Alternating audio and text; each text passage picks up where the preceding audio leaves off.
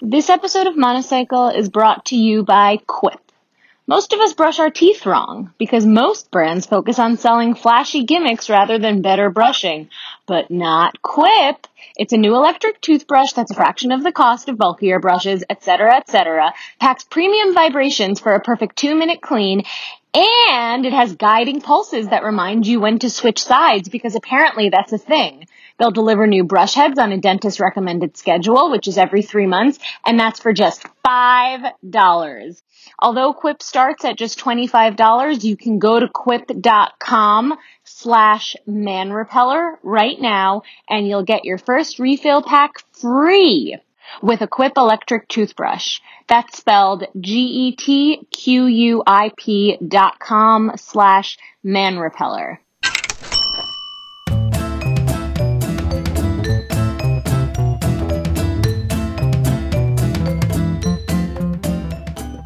Hi, and welcome back to Monocycle, a podcast by Man Repeller hosted by me, Leandra Medine, and Cohen. Or should I say Leandra Me Dean and Cohen.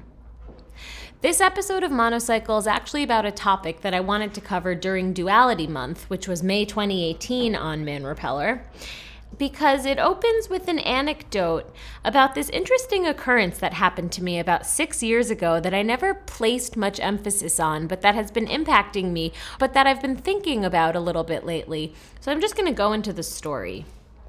And the reason it was for Duality Month is because we were talking about different roads that you could have taken. Either the road less traveled or your sliding doors moment. I don't know if you remember that Gwyneth Paltrow movie, Sliding Doors, wherein we live through two scenarios of her life. One where she catches a train and goes home to find her husband cheating on her, and one where she misses the train and never finds out that her husband is having an affair. Anyway, I was sitting outside of a coffee shop on the Upper East Side about 6 years ago with one of my best friends. Her name is Ariel.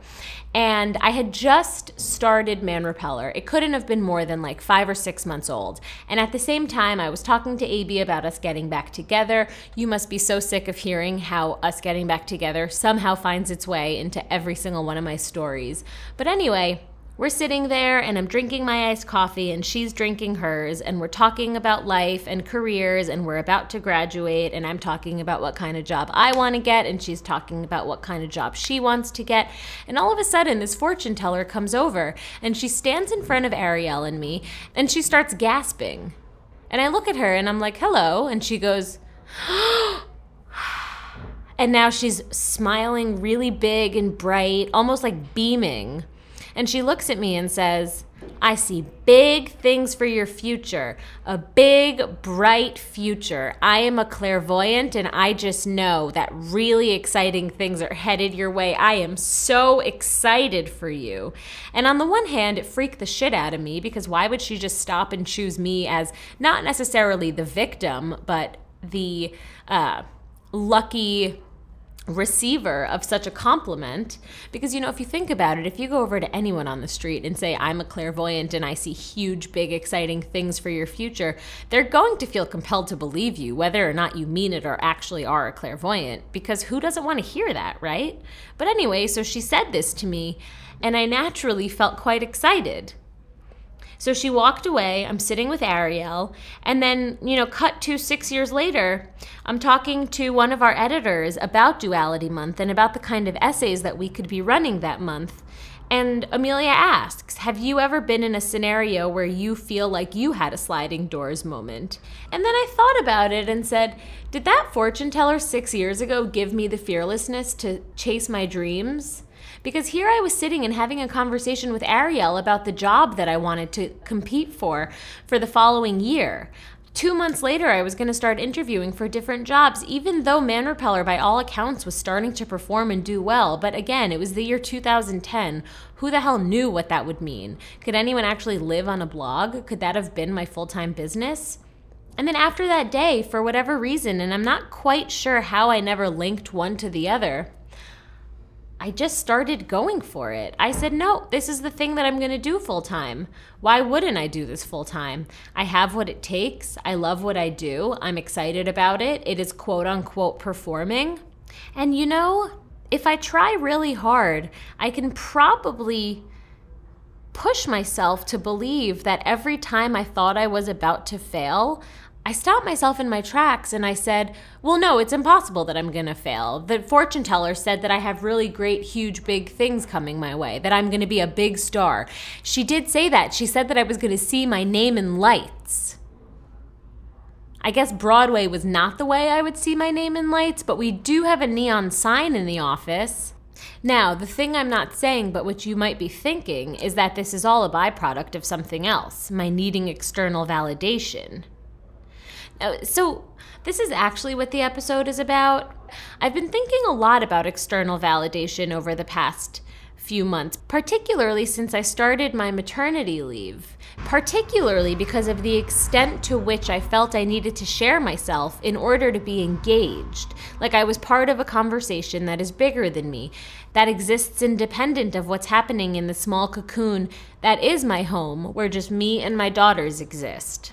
It feels different when I'm not on leave, because when I'm at work, what I'm doing feels bigger than me. Like I'm working towards something that's going to succeed both because and in spite of me. I'm not really sure how else to put it, but I've been back at work now for about a month, and it is really unique to track how differently I felt before I was at work. You know, I'd post a photo to Instagram, and a lot of my posting of photos was really a cry for attention, and I would say it in the captions. Like, all I wanted was some adult interaction, and I was willing to take that interaction in whatever form it would come. And often the form that it came in was, get the fuck off your phone, go be with your daughters, aren't you on maternity leave, why are you dressed up, yada, yada, yada. And these comments would really get to me. And I thought that the audience of Leandra M. Cohen was potentially becoming a little bit more malicious than previously it had been. But in fact, what was happening is that I was just placing a lot more emphasis on these comments. I'm always someone who goes through my comments because I'm a big fan of constructive criticism and feedback. I mean, when you think about the way that a community works, there's no such thing as, one megaphone that's just disseminating all of this information, but not necessarily taking the feedback that results in response to the information. And I guess I just felt like, for whatever reason, while I was on maternity leave, the reactions to me were a lot more negative than I was used to. But now that I'm back at work and I'm, still obviously looking at all of the comments that are rendered as a result of my postings, what I'm finding is that the negative comments are still there, probably at the same volume that they were there previous to my maternity leave. It just doesn't bother me as much now because I feel like, I don't know how to say this without sounding like a shithead, but I feel like I'm important again.